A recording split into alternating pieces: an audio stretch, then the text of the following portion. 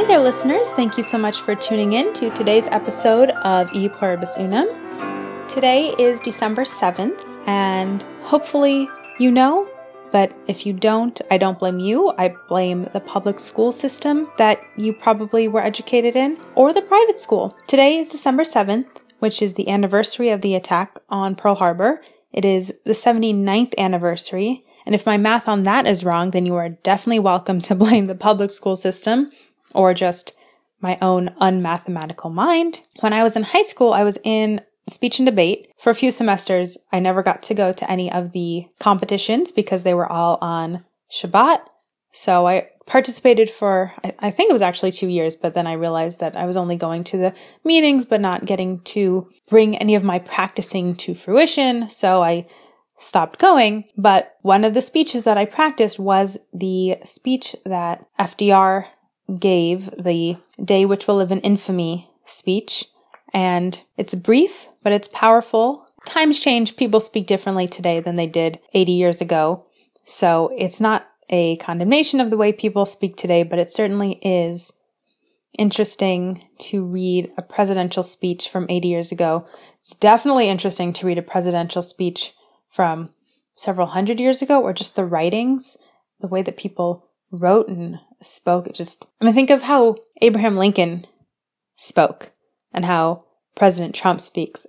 And I like President Trump, but it's like poetry listening to Lincoln speak, or, reading what he wrote. Not always quite poetry with President Trump, but that's beside the point. The speech that FDR gave was very decisive, and of course we have that phrase, the day which will live in infamy, forever ingrained in our national consciousness, and it's just a powerful line. So I wanted to recognize this day. There are fewer and fewer people alive as time goes on who were alive then, but we should not forget that day. I was realizing that we can actually learn a lot from what we did forget about that day, or how we've moved on, and what lesson we can learn from Pearl Harbor and our relationship with the Japanese. So at the time, during World War II, the Japanese and we, the United States, were enemies. And in fact, the Japanese were pretty brutal.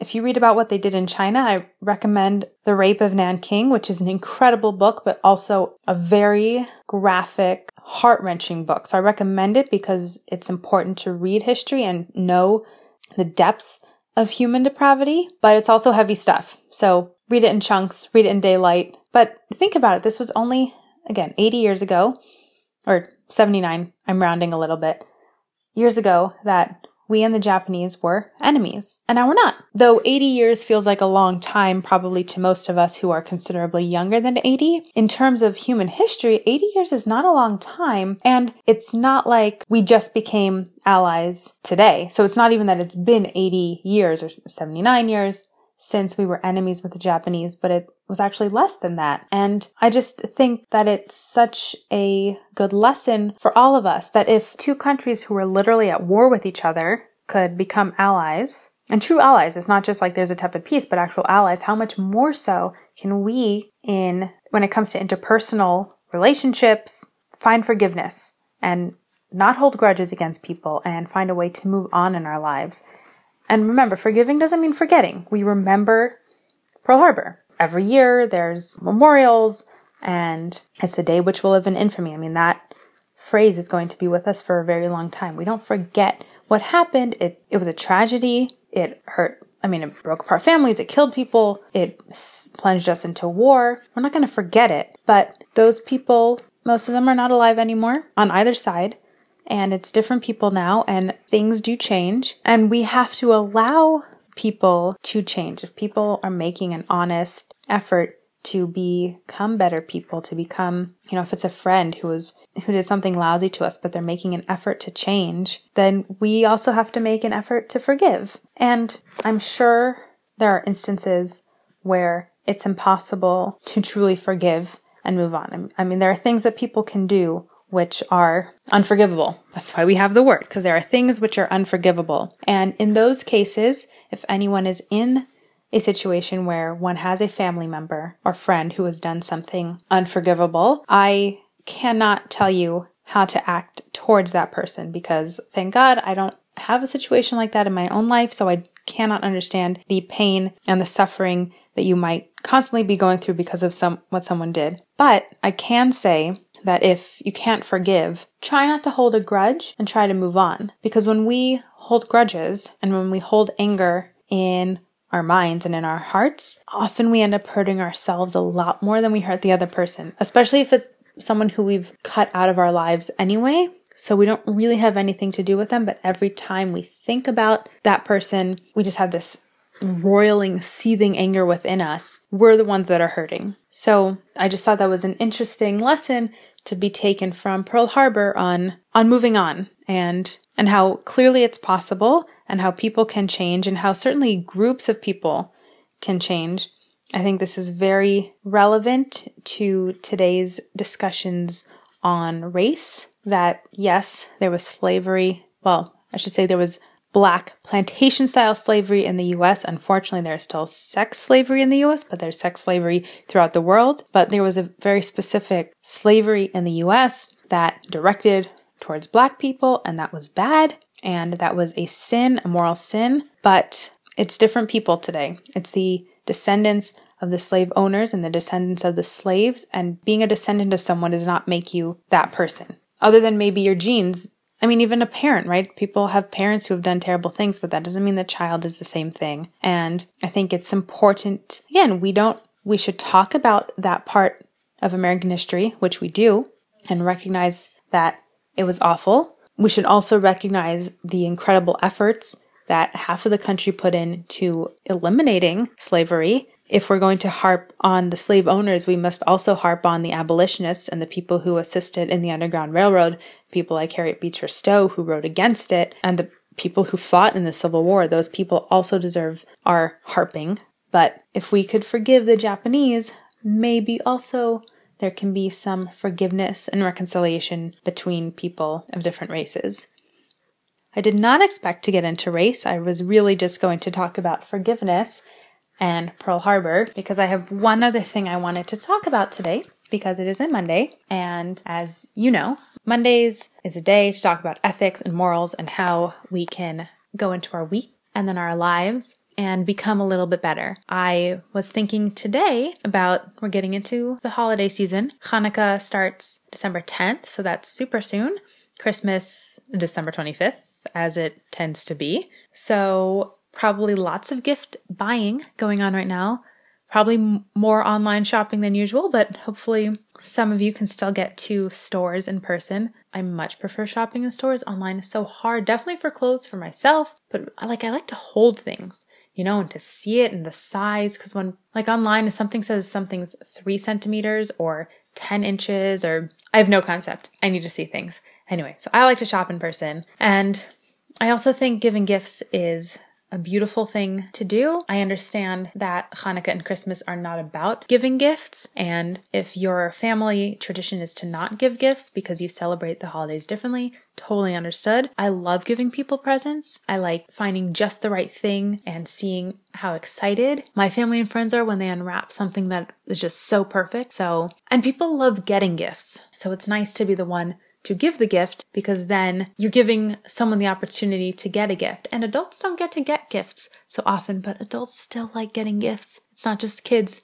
Adults like it, but adults have to pretend they don't, because, I don't know, when we grow up, we have to pretend we don't like unwrapping presents anymore, but everyone likes being thought of and having something special that maybe they would want for themselves, but they don't want to pay for. So anyway, I love giving gifts. I also love getting gifts. Full disclosure, again, just because I'm an adult doesn't mean I don't like getting presents. So probably a lot of us are spending some time shopping right now. And I was reminded of a Jewish idea that says one should not go into a store and ask price of something if one does not intend to actually buy something there. We're all familiar with the idea of not stealing. Most of us probably think of stealing of someone's laptop bag. I can't take that, or I can't go into a store and take something off the shelf without paying for it. We all think of that as stealing. But there are actually many things that can be stolen. We can steal someone's time. We can steal ideas. That's plagiarism. We can steal someone's mind.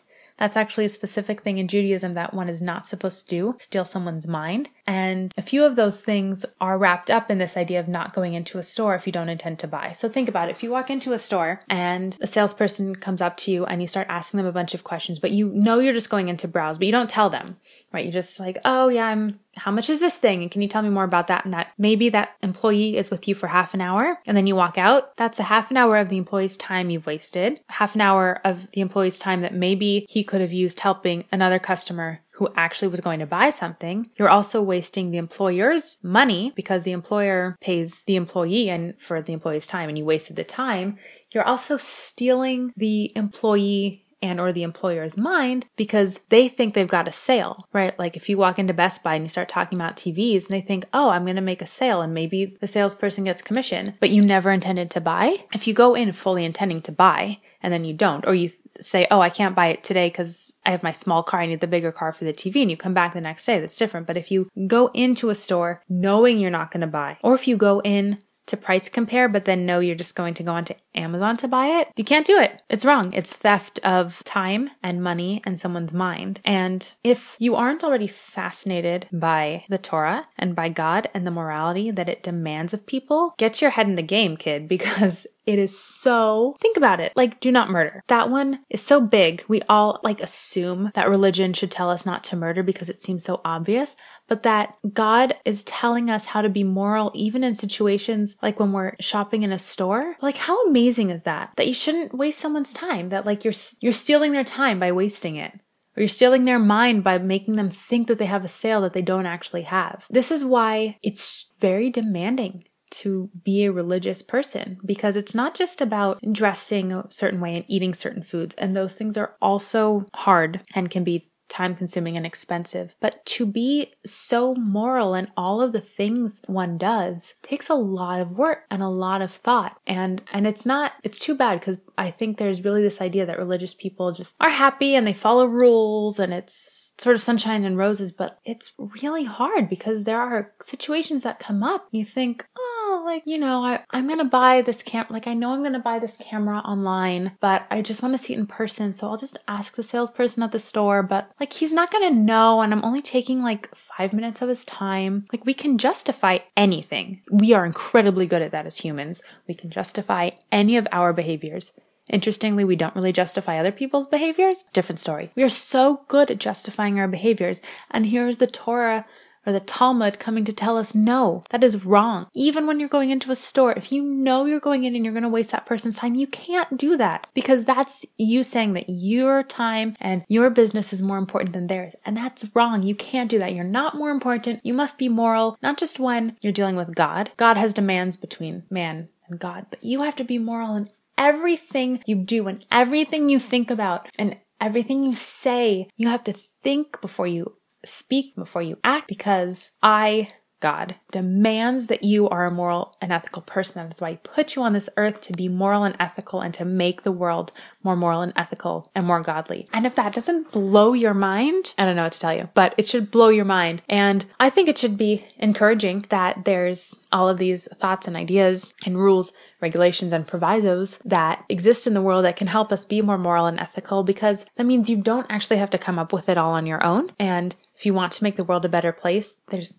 kind of a blueprint for it and a way to do it, a way that you can act and also a way that you can influence other people to act. So you don't have to come up with it. You have to do the work, but you don't have to come up with it. So just something to think about as you are shopping this holiday season. You might be doing a majority of online shopping anyway, so it doesn't make a difference. But don't go into a store knowing that you're not going to buy something. If you go in honestly browsing, looking for something, and then you don't find it, you don't find it. But we shouldn't go in knowing, because that's lying, and it's wasting someone's time, and it's wrong. Also, write thank you notes. We should all write thank you notes. We don't do it anymore. We might send texts or call, or we say thank you when we get a gift. We think that's enough, but just like people enjoy getting gifts, people like getting things in the mail, and people like being thanked for what they've done. Write a thank you note to your grandma, to your uncle, to your friend, to your boss, coworker, whoever it is that gives you a gift. Write a thank you note. It doesn't have to take a lot of time, but it will make them feel good to know that you appreciated what they gave you, and also that you took the time to write them a thank you note. And also you'll boost your own gratitude meter because you're focusing on being thankful and can never be too grateful. So, thank you all so much for listening. Thank you for listening to E Pluribus Unum. I hope today's episode made you think or brought some clarity and positivity to your day. Subscribe to the show to always get the most recent episode directly to your device. Please leave a rating and a review and share the show with your family, friends, or anyone you think might benefit from a little Torah wisdom and conservative thoughts. For more of my thoughts and ideas I share from others, please follow me on Instagram at conservativejewishfemale or read my blog conservativejewishfemale.blogspot.com. The intro-outro music is Chopin's Waterfall Etude. Have a great day!